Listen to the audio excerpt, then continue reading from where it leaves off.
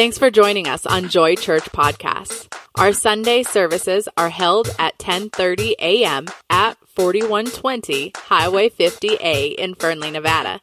To stay up to date with what's going on at Joy Church, check out our website at www.joychurch.life. The following message is presented by our senior leader, John Poundstone. Some of you know that this is not an altogether rare occurrence, that I work a long time on a really good message, well-framed, lots of visual, auditory, and kinetic ways to learn, and orderly and flowing and so forth. And then I have it all prepared, and the Holy Spirit says, yeah, that's awesome, but here's what I want you to do. And so that's this morning. And I'm calling this message, it's the same title, if we could put that first slide up, On and In on Pentecost Sunday, but this is the new unplugged version, like the old days of MTV. Unplugged. This is just going to be straight up. I'm supposed to just talk to you from my heart and from my testimony and from my experience about Pentecost. We're going to see Pentecost from an entirely different side or facet or way than you maybe have ever seen it before. So let me just frame up Pentecost first. Around this time, around 2,000 years ago, I should say. Well, let me put it this way. How many of you remember Easter 2022? Easter this year? Yeah, so that was 50 days ago. And 2 days before that, we commemorated the crucifixion of Jesus the Christ, right? So, on this day that we now commemorate, it wasn't this day actually in history, who cares?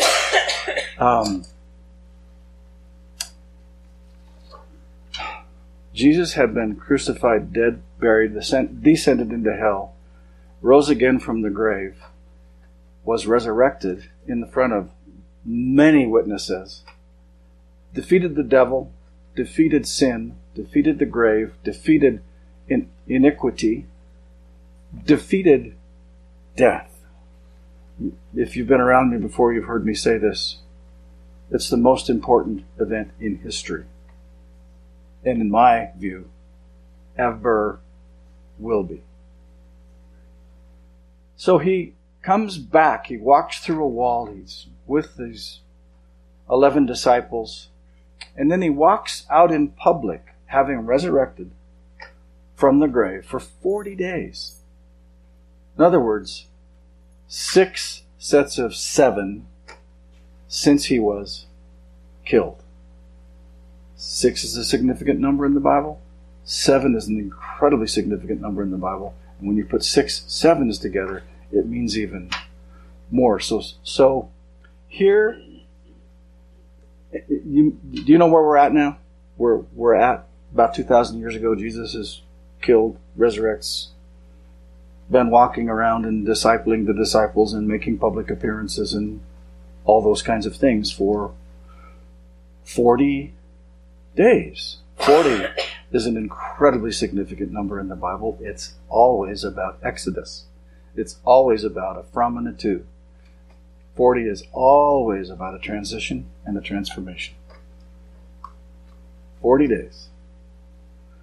So they're in the upper room, and actually I don't know where they are at this point. They're in Jerusalem.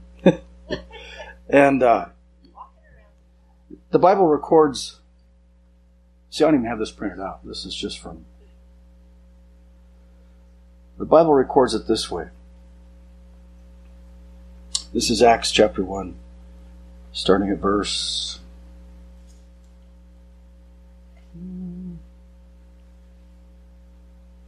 I made my font bigger.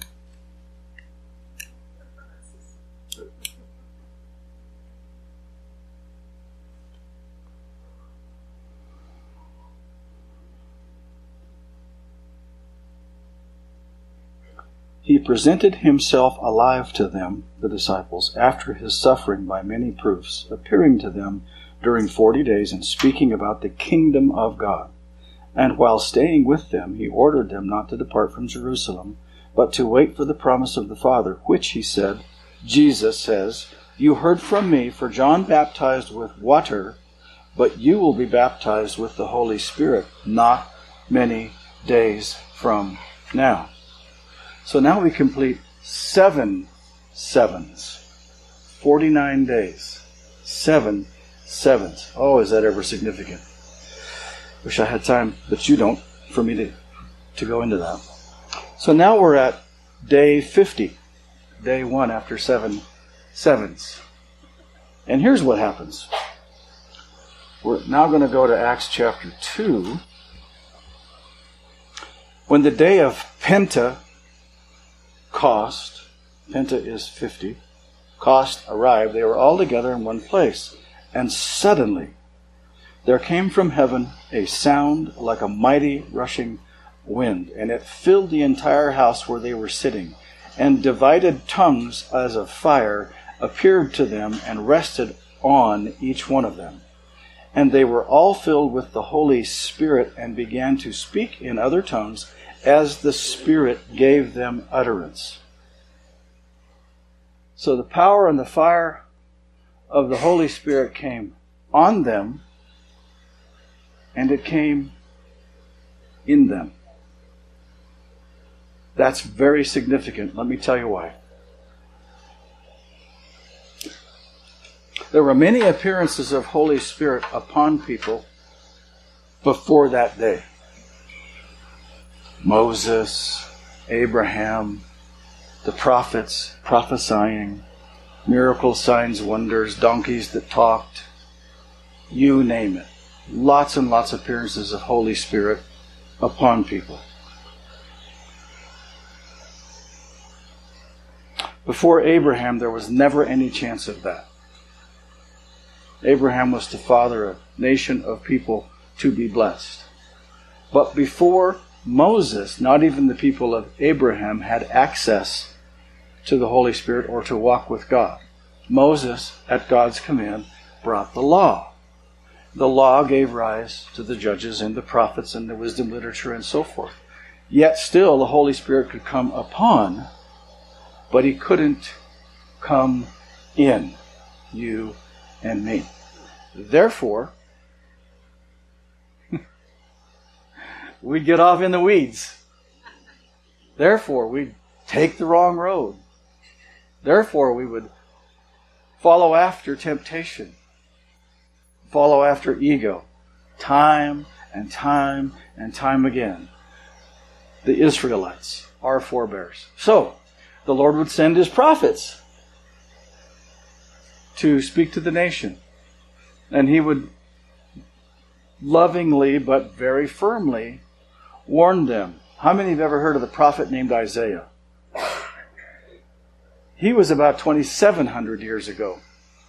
And the book of Isaiah opens with God telling Isaiah to tell the tribe of Benjamin, you are seriously messing up. So let me see if I can find that. I'm going to read it to you out of the Message translation. Just a few verses, not the whole first chapter, because the whole chapter is fascinating.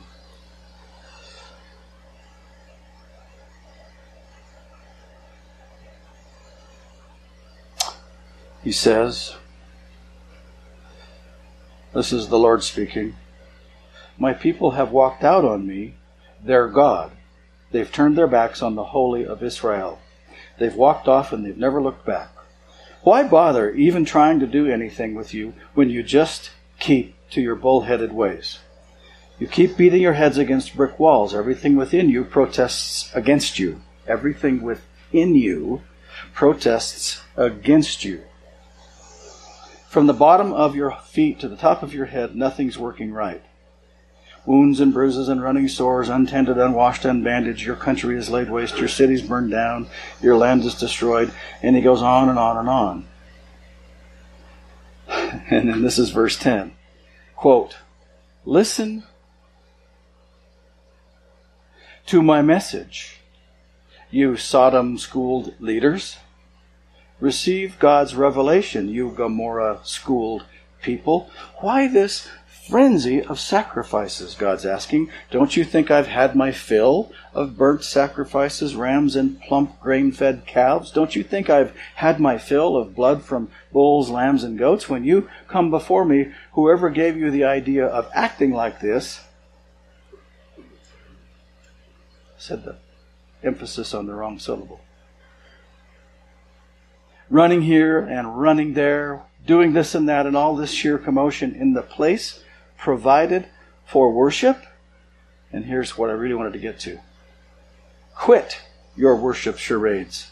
I can't stand your trivial religious games. Monthly conferences, weekly Sabbaths, special meetings. I can't stand one more.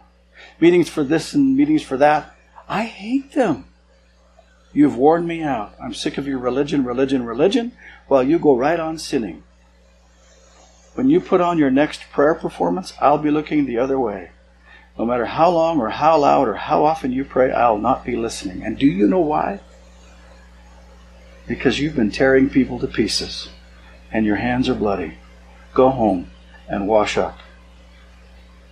Clean up your act. Sweep your lives clean of your evil doings so I don't have to look at them any longer. Say no to wrong. Learn to do good. Work for justice. And he goes on and on and on and on. I would submit to you that some of what culture is tired of are similar things today. The only way that those people could fix it was out of their own will. Change their behavior. They didn't have the internal ability or the witness of the Holy Spirit to come into a new way of thinking and a new way of acting. Didn't have access to it. I was going to read to you from Amos chapter 5, starting at about verse 24, from the Message. I don't need to. The Holy Spirit says, you get it. Amos is another prophet who tells the nation of Israel, I'm so sick of your... remember, it's love. He wants fellowship with his kids. But he goes into quite a bit of detail about, y'all think you're doing grand with your conferences and your ceremonies and all the things that you do and all that. And at the very end there, the prophet Amos says, when was the last time you worshipped me? So this has been going on for hundreds and hundreds and hundreds of years. Does that make sense? Yeah. The importance of Pentecost is twofold. Today, we will not be focusing on the upon, the on, the upon.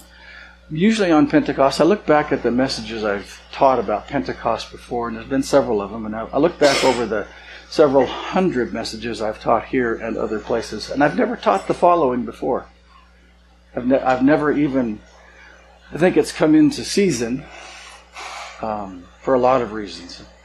Today we're going to focus on the in of Pentecost, the within aspect of Pentecost. He came upon them with power. Massive, massive power. That sounds like a mighty rushing wind. If you read the source language, it probably was heard around the world. It was that huge.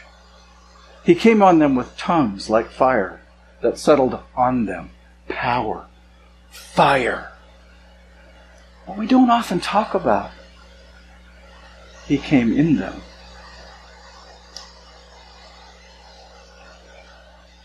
Now, let's not get off on a tangent on speaking in tongues. Yes, it's a Holy Spirit gift. There are two kinds. A public tongue that can be spoken in a gathering like this, but it always comes with interpretation. And the second is, and that's for public edification. That's to build up, to edify, to comfort, to encourage the body. It's a corporate tongue. Make sense? And then there's the spiritual language of private tongues. Many people in this room have that. Some people don't. Who cares? Just you and the Holy Spirit, that's all. It's not like it's a dividing line. I'm cool, you're not, because I have tongues and you don't. You can come in because you speak in tongues. You can't because you don't. No, God never orchestrated it that way. He never architected that. In fact, the Bible says that the private tongue is for personal edification. When we talk, sing, speak in tongues in an orderly fashion, in an appropriate environment, it's to build up ourselves. Now, think about everything I just said about the thousands of years of the Israelites, the law, and the prophets. They had no means to self-edify. They couldn't make themselves more like Jesus. That's what edification means. It doesn't mean to make your ego bigger, or your dress prettier, or your credit cards with a higher limit. It means to make you more Christ-like.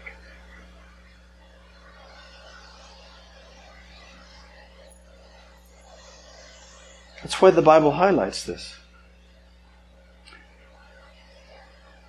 Pentecost within is all about re-architecting, re-engineering, renovating me to become more like Christless and more like Christ, and to have the ability and the means to do it. Now we still good? Yes? Okay. Did you know that Jesus went through Pentecost? Oh, not the 150 days after his resurrection, but think about it. Matthew chapter 3. John's baptizing. Here comes Jesus. Jesus goes down in the water, comes back up. The heavens tear open. Tear open. Same root word as the mighty sound like a mighty rushing wind. Same root word. Probably heard around the world, in my opinion. The Holy Spirit, in the form of a dove, descends upon Jesus. Right? We learned that in Sunday school. Then what happens next? After Jesus says, you need to start thinking in a whole new way because the kingdom of heaven is at hand. What happens next? He immediately goes where? Wilderness. How long? 40 days. Why? To become totally purified. To pass every test. To confront Satan on earth. And I need to say this appropriately, John. Tender ears will hear this someday. Defeats Satan in the argument and in the debate, completely renders him powerless, spouting and quoting the scriptures of God. How does he do that? Of course he's been trained for 30 years, but the Holy Spirit is inside of him. He knows exactly what to say and how to say it and what scriptures to use and what emphasis to put on what syllable. And the devil is rendered 100% invalidated. Yes, in every respect, according to the book of Hebrews, the Lord and Savior Jesus the Christ experienced everything we did and is just like us in every way, including having gone through an advanced form of what we now call Pentecost. His resurrection made Pentecost possible. The enemy was defeated. But it made more than that. Do you know what else it made? It made holiness possible. It made being separated unto the Lord our God possible. It made possible us being a Jesus freak. It made possible us becoming weirdos.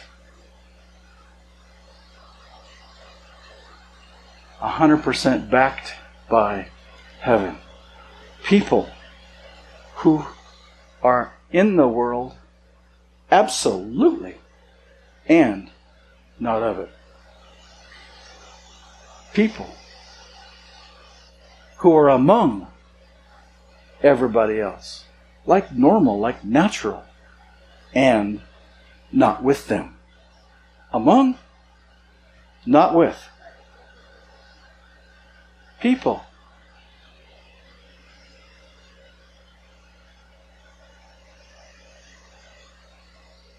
who love people ridiculously and love them so much that the Lord changes them. People who love people and are not like them. That's what it made possible.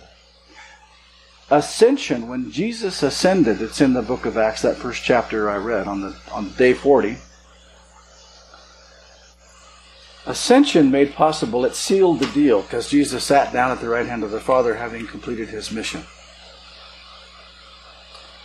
Now, I think I'm supposed to tell you something here. I've studied revivalists a lot. And you can, let me just name a few. Let's start with John Wesley. Let's start with the 12 apostles. But then, like the likes of John Wesley, or the Second Great Awakening with Charles Finney, or the Welsh Revival, or the Browns Revival, or the Toronto Blessing Revival, or the Brownsville Revival, and so forth and so forth. John G. Lake, Catherine Kuhlman, Amy Semple McPherson, on and on and on and on. Honor, honor, honor, honor. Many of them finished well. Many more did not. Their lives took a left turn. They fell. How many leaders are we reading about lately who have fallen, backslidden, even gone so far as to leave the faith? Because this is being recorded, and I don't want to tarnish anyone's name any more than it's already being tarnished. There's how many high-profile leaders in churches who have done so much good in the world are now being doubted and smeared and diminished because their senior leadership failed. Whether it's through sexual immorality, flat-out immorality, financial misdoings, and so forth and so forth and so forth. Wonderful things they have done. Wonderful prophetic voices. Wonderful healing ministries, whose reputation is now sullied. Therefore, the reputation of the Lord is, those Christians, those church people. I submit to you, it's at least in part because they have not allowed Pentecost within. They've not taken advantage of Pentecost within. Sometime back, several years ago, I was awakened in the middle of the night, with an 8-word sentence. That's all. Just an 8-word sentence. Boom! Heard it. The testimony of Jesus is the spirit of prophecy. Couldn't go back to sleep. Had no idea what that meant. Didn't even know it was in the Bible. I'm sure I'd read it before. Of course I had. But I didn't recognize it. That set me on a quest that I've been on for several years now. And long story short, I began to realize that it was really all about the centrality and the supremacy of Jesus. If you've been hanging around me the last few years, you've heard a lot about that in one way or another. It caused me to really stop and think and try to find who were some leaders who absolutely understood and ministered from the centrality and the supremacy of Jesus. And I came across names like A.W. Tozer. I had previously read every sermon that Charles G. Finney ever preached, and reread several of those. I really went hard after Theodore Austin Sparks, T. Austin Sparks. And just a wonderful, wonderful, wonderful leader named Watchman Nee. Has anybody ever heard of any of those names? Yeah, I'm sorry that you haven't. I'm really, really sorry. Yes, they're all old-timey. Yes, their books and their writings and their sermons don't speak in today's natural language, but I hope you'll go read some of those, because those were real revivalists who had Pentecost within, completely changed every area they influenced with fruit that remains today, and they finished well. They finished very well. So a few people very near and dear to me within the last several weeks or months, but particularly within the last several days, have heard this like 5 times.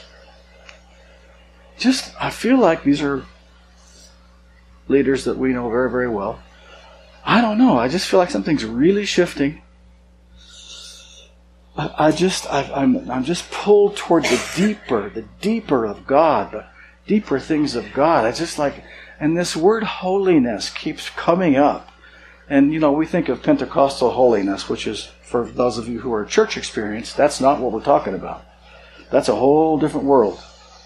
No, the holiness, the set apartness, the I am yours. No plan B. I want all the way. I want everything you have. I'm going to swan dive into you. I don't even know what that looks like, I hear them say. I don't know if it looks like more time with you. All I know is I'm being drawn into the deepness of God. And words that describe it are things like purity, like set apart, like all those words I just said. I don't know if anybody in the room is pulled toward the majesty, the mystery, the wonder, the deepness, the intimacy, the authority, the power, the irresistible magnetism of an unending God who we can truly know personally, and who can truly, in a wonderful, beautiful way, renovate, and revitalize our lives. I'm not going to ask you to raise your hand, but if that's you, please listen to the rest of this, because there are many who are out there leading the way right now. As if you got here when worship started, I mentioned a man named Joel Taylor. Joel Taylor was the CEO who was hired 13 years ago to build a major music brand that has gone on to completely influence culture with praise and worship and Christian music. Massively successful endeavor against unspeakable odds, and it involved many.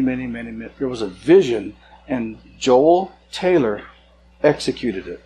He just resigned from a major, well-known church. Many of you in this room know it well. Worldwide influence, massive influence. You know why? Quote, I just want to pursue the deeper things of God.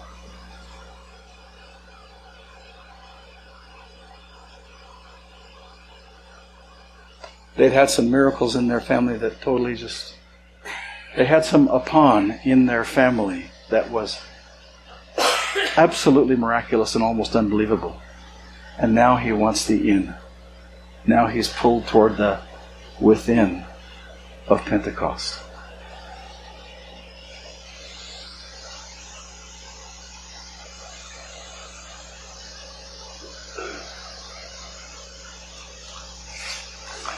So let me just run through some slides real quick, because I wouldn't be doing my duty if I didn't share some things about a little more of this.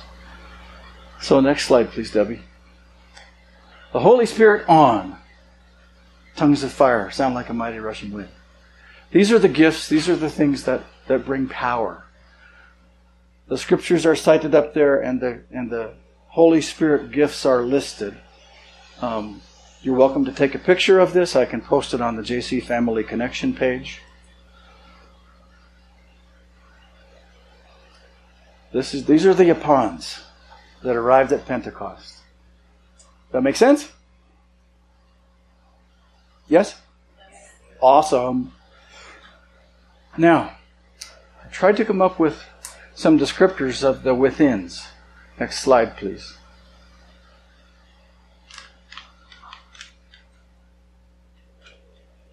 This is what, at Pentecost, power was given to you and me. When we say yes to the Lord being the Lord and King of our lives, when we make Him truly the Lord of our lives, and we're reborn from above, it's my belief, it's our doctrine, that you are instantly filled with every gift available. Now, when that gift is activated, and to what degree, depends on the Lord and what time and circumstance. Sometimes your gift of helps or your gift of mercy is strong, and the wind of the heaven is behind you. Sometimes your gift of evangelism is strong. Rarely in my case, but occasionally. That kind of makes sense? All right. Sort of like no, it isn't. That diminishes it. So be quiet, John. Thank you, Holy Spirit.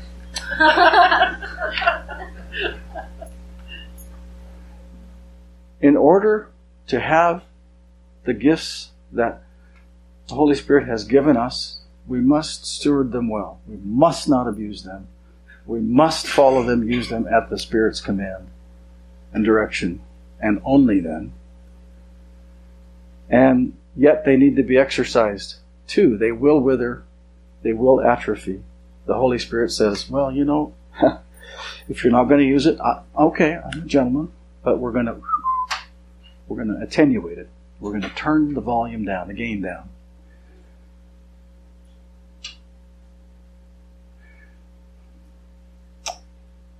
The within gift is that if you see somebody who's really seasoned at this and mature in the Lord, you will see a nice blend or balance, given the situation, given the needs, of grace and truth. Yes, we're going to get you out of that mud hole. But if you're going to be so stupid as to get back in it,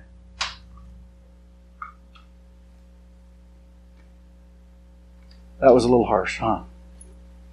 Sorry.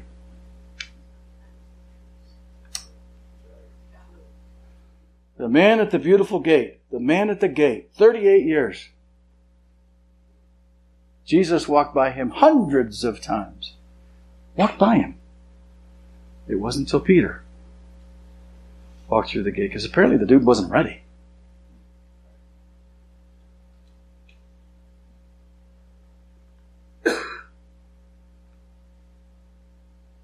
Too much, too often, we begin to celebrate the gifts a little bit too much, over and above the giver. Too much, too often, it's very tempting as a leader. It's very tempting to read your own press. It's very tempting to let these gifts, as the Holy Spirit trusts us with them, and they flow, and stuff happens, and lives change. It's very tempting to begin to take credit for that, to begin to let it, because the enemy loves this. He loves to get in and let it build your ego.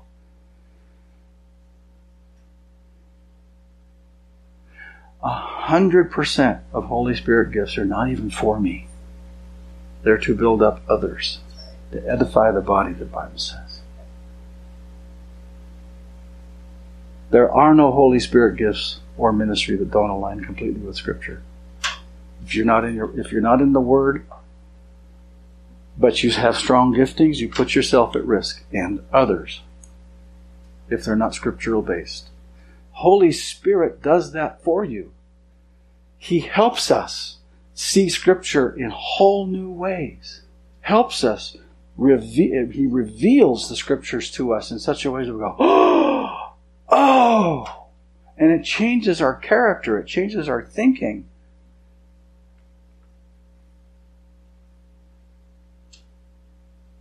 Gifts ministry always points to Christ, and the glory always goes to God. Always, always, always, always. Why don't people exercise and use the gifts? Why don't they try them out? Because there's this, one of the biggest reasons is there's this question of, what if it doesn't work? We said some strong stuff this morning about a young teenager lying in a hospital bed in Salt Lake City right now. We made some strong statements. At the end we sang a song that said, rattle, rattle, dry bones come alive. And there are a number of people in this room who had that young man in their mind. And we just want to scream it and yell it, come alive, come alive. But what if? What if? What if we begin to look foolish? What if I lay hands on that sick person and they don't recover? What if I command sight to be restored and it doesn't happen?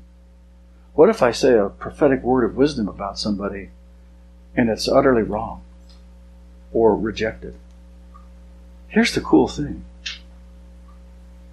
It's not outcome dependent.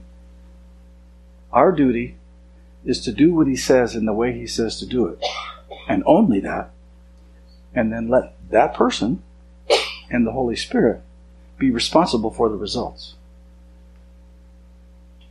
Once you minister it, and you've done it correctly, in alignment, because you have the power of Holy Spirit within, you're out. The outcome is not on you. So, if I'm all worried about that, who am I worshiping? Uh-oh. Is there a little idolatry in the mirror? My insecurity? No. We love and we trust the Lord. The Lord. But knowing that, it also brings such a high duty of care. We don't be chicken. We cross the chicken line, even if we think we're wrong, if we sense the Spirit said to do it. But we don't rush past the chicken line if there's a yellow light or a red light. Is that a good way to put it? I already said those other phrases.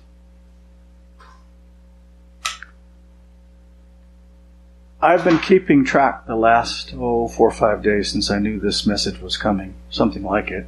Anyway, not the one that was so beautifully designed. And I've just been tracking the number of, sometimes we call them God winks, where the Holy Spirit has just, it's just amazing how things all work together. And I'll just give you a couple examples that happened this week, and maybe just 2 that just recently happened. We came in last night for the Sikh gathering, and I don't know why because I wasn't around church for a lot of years, so I don't know hymns. I ran from churches that did hymns. I'm not proud of that. But Come Thou Font was in my head. And sometimes I can play by ear and not have to read music. In fact, I can't read music.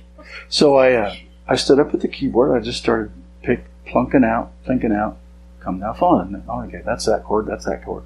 And I played it. And I just happened to say, does anybody know why I'm playing Come Thou Font? And the person said, no, I don't have any idea. It's just, I know that I've been singing it all week. And this is a young person who you'd never think, looking at this person, even knows hymns. Turns out this person does. Let's see another one. That whole thing about Raise a Hallelujah. That was orchestrated probably a week ago. The Lord knew what was coming. At Seek last night, everything that happened at Seek last night ties in with this. I had a couple of different occasions this week when I just sort of sensed, no, take that path. And I ended up not having to spend an eternity on I-80 between here and Reno because the wreck was over there. On and on and on and on and on. And we had some healings this week. See, the heart cry of the nations is for Christ. They don't know it. They wouldn't admit it because they don't know how to say it. Because the Bible says until you're saved, until you're born again, you're blind to it. You're blind to you can't even see it. They don't know that's their heart cry. I sure didn't know that was my heart's cry.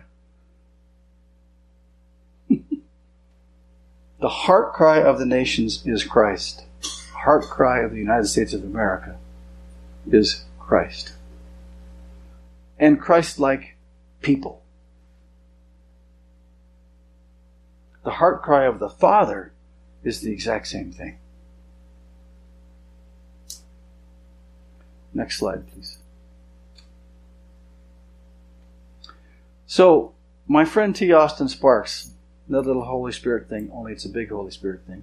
These people who I've been talking to that have said, I just feel like something's shifting, and I've got to go into the deeper things of God. I read about Joel Taylor, who's really well-known CEO of a really well-known music label, Christian music label, says, I'm going to resign this beautiful position. It's been awesome. I can't even believe how wonderful a ride it's been, because I got to go get the deeper things of God, the Pentecost within. So I'm reading this book by T. Austin Sparks, as is often my want. I read books and writings by these old-timey dudes because of the centrality and supremacy of Jesus the Christ. And I run across my wife and I are talking about this phenomenon about how leaders are being pulled this way. I open the book, and the next chapter in my book, I'm 80% of the way through the book, is holiness and the prophet. And these statements are in this chapter. I love this guy. He's one of my best friends who died long before I could ever meet him. I'm going to read them out loud. Many want the coming upon because they want to feel the power, feel themselves taken up, manipulated, and moved. There has been a great deal of that sort of thing, which has not carried with it an inward correspondence. But the Lord's end can never be reached fully while there is any lack of true consistency between the purposes of God and the life of the people called to that purpose. Just read Ephesians chapter 4, the first few verses. Just read 1 Peter 4. That's exactly what those beautiful apostles are talking about. Oh, I do beg of you to have continuous dealings with God on this matter of the indwelling Spirit. Not just for purposes of service or power, but for purposes of life. So, we see that He came upon to possess for the purpose of God, and He came within to see that everything in the inner life corresponded to that purpose. So Pentecost this year. You want to know more about the Holy Spirit? I put a giant handout out there on JC Family Connection Facebook page that goes through who He is, what He's like, what His gifts are, why He's around, what He'll do, His nature, His whole thing. You can spend the next 6 months reading those scriptures and learning that handout. That's the upon piece, and that's the nature of Him, and it has within it. So I didn't bankrupt you this morning. I didn't leave you high and dry with learning about the person of Holy Spirit. It's out there. And as a bonus, for no extra charge, I put a handout on JC Family Connection Facebook page of 100 Bible verses, quoted verbatim, about Holy Spirit. So on Pentecost, yes, there is a worldwide hunger to learn about Holy Spirit, who He is and what He does. So, the typical sermon, which I've given lots and lots of times and I absolutely love about Pentecost, you can go self-study that, and I've given you 2 wonderful cheat sheets. You can preach it to yourself. He'll help you do it. But this morning because I think He wants. I think He's still saying the same things He said to us through Amos and through Isaiah. Come in. Come in. Come in.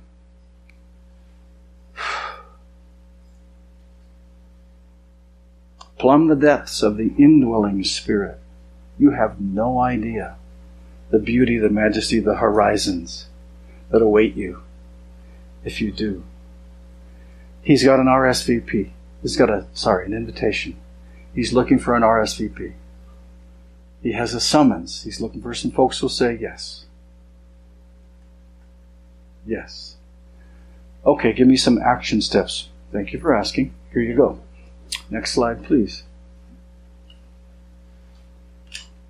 I'm old enough to remember an ancient cartoon called Johnny Quest. What was the name of his dog? I don't remember either. What was the name of his cool friend? The South Asian guy. Haji. I thought it was Raji. You're right. Haji. Anyway, launch a quest. Weigh anchor. Set sail. Set the rudder. Launch a quest toward knowing Holy Spirit intimately and following Him. Just say yes. Just say yes. Like I said, those handouts are out there. I put a lot of work in them over the years. So what? They're just there for you. There's no more important life investment than invest in training in the Holy Spirit. He's alive. He's well. He's moving. He's readily available. He's more available than He's ever been in history. Every Saturday night at 6, we're going to be changing it up over time. May change the start time, but right now, every Saturday at 6, we have a gathering that's expressly for this very purpose.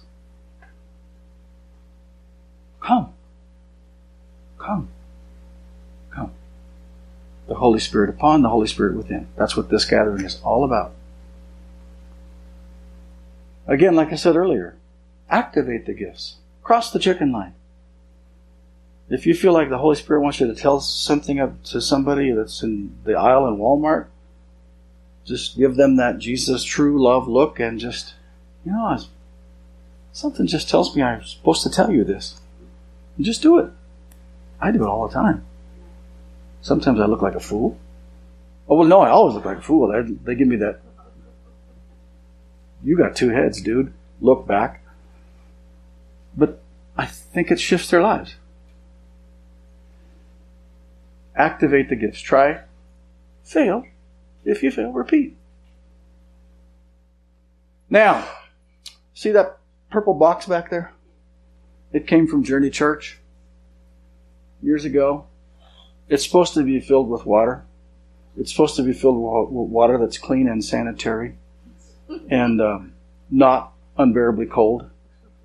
It has a heater, but it sits dry week after week after week after week. I'm trying, I think this is from Holy Spirit. I think there's somebody in this room who wants to be on the team. That's the baptism team. There's 4 baptisms in the Bible. The one we go hard after is the baptism of Holy Spirit. Gifts. Activation of the gifts through baptism. We've seen it time and time again. I want to be baptizing. Yes, it's my goal. I would love to see multiple people baptized every week. But it requires, especially in these days, somebody to really pay attention to that. We have towels, we have steps to get in it, we have people who know how to baptize, we have t-shirts, we have shorts, we have everything you'd ever need to be baptized on the spur of the moment except a baptismal. Ready, willing, and able. I'm looking for a team. You don't have to go through seminary, you don't have to do a thing. Just express an interest in being a part of it. And I'm looking for someone to head that team. Holy Spirit, move. Holy Spirit, speak to someone in this room who says, yes, I'd like to captain that team. I'd like to coordinate it. And speak to 2 or 3 or 4 others who say, yeah, I'd like to be on that team to keep making sure that thing's always ready. Because we will celebrate and party at each baptism. That's our activation. That's our call to action. I'll close today with a final slide.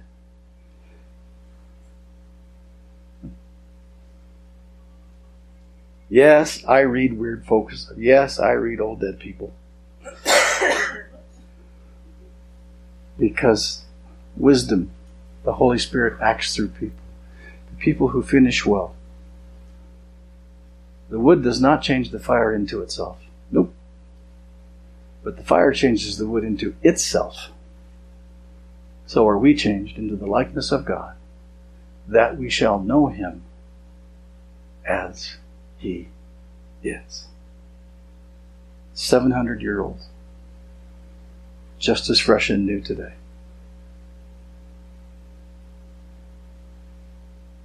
I'm on that quest. I can tell you my wife is on that quest, and I know a few more people in this room who've been on that quest, and they're going to amp it up. Just know it. Would you join? Would you set foot on that quest? It matters not. Your experience, your pedigree, your accolades, just your heart. Thank you for coming. We love you. Thanks again for joining us on Joy Church Podcast. We want to personally invite you to our Sunday services at 10:30 a.m. held at 4120 Highway 50A in Fernley, Nevada. To find out more about the Joy Life, be sure to visit www.joychurch.life. See you Sunday.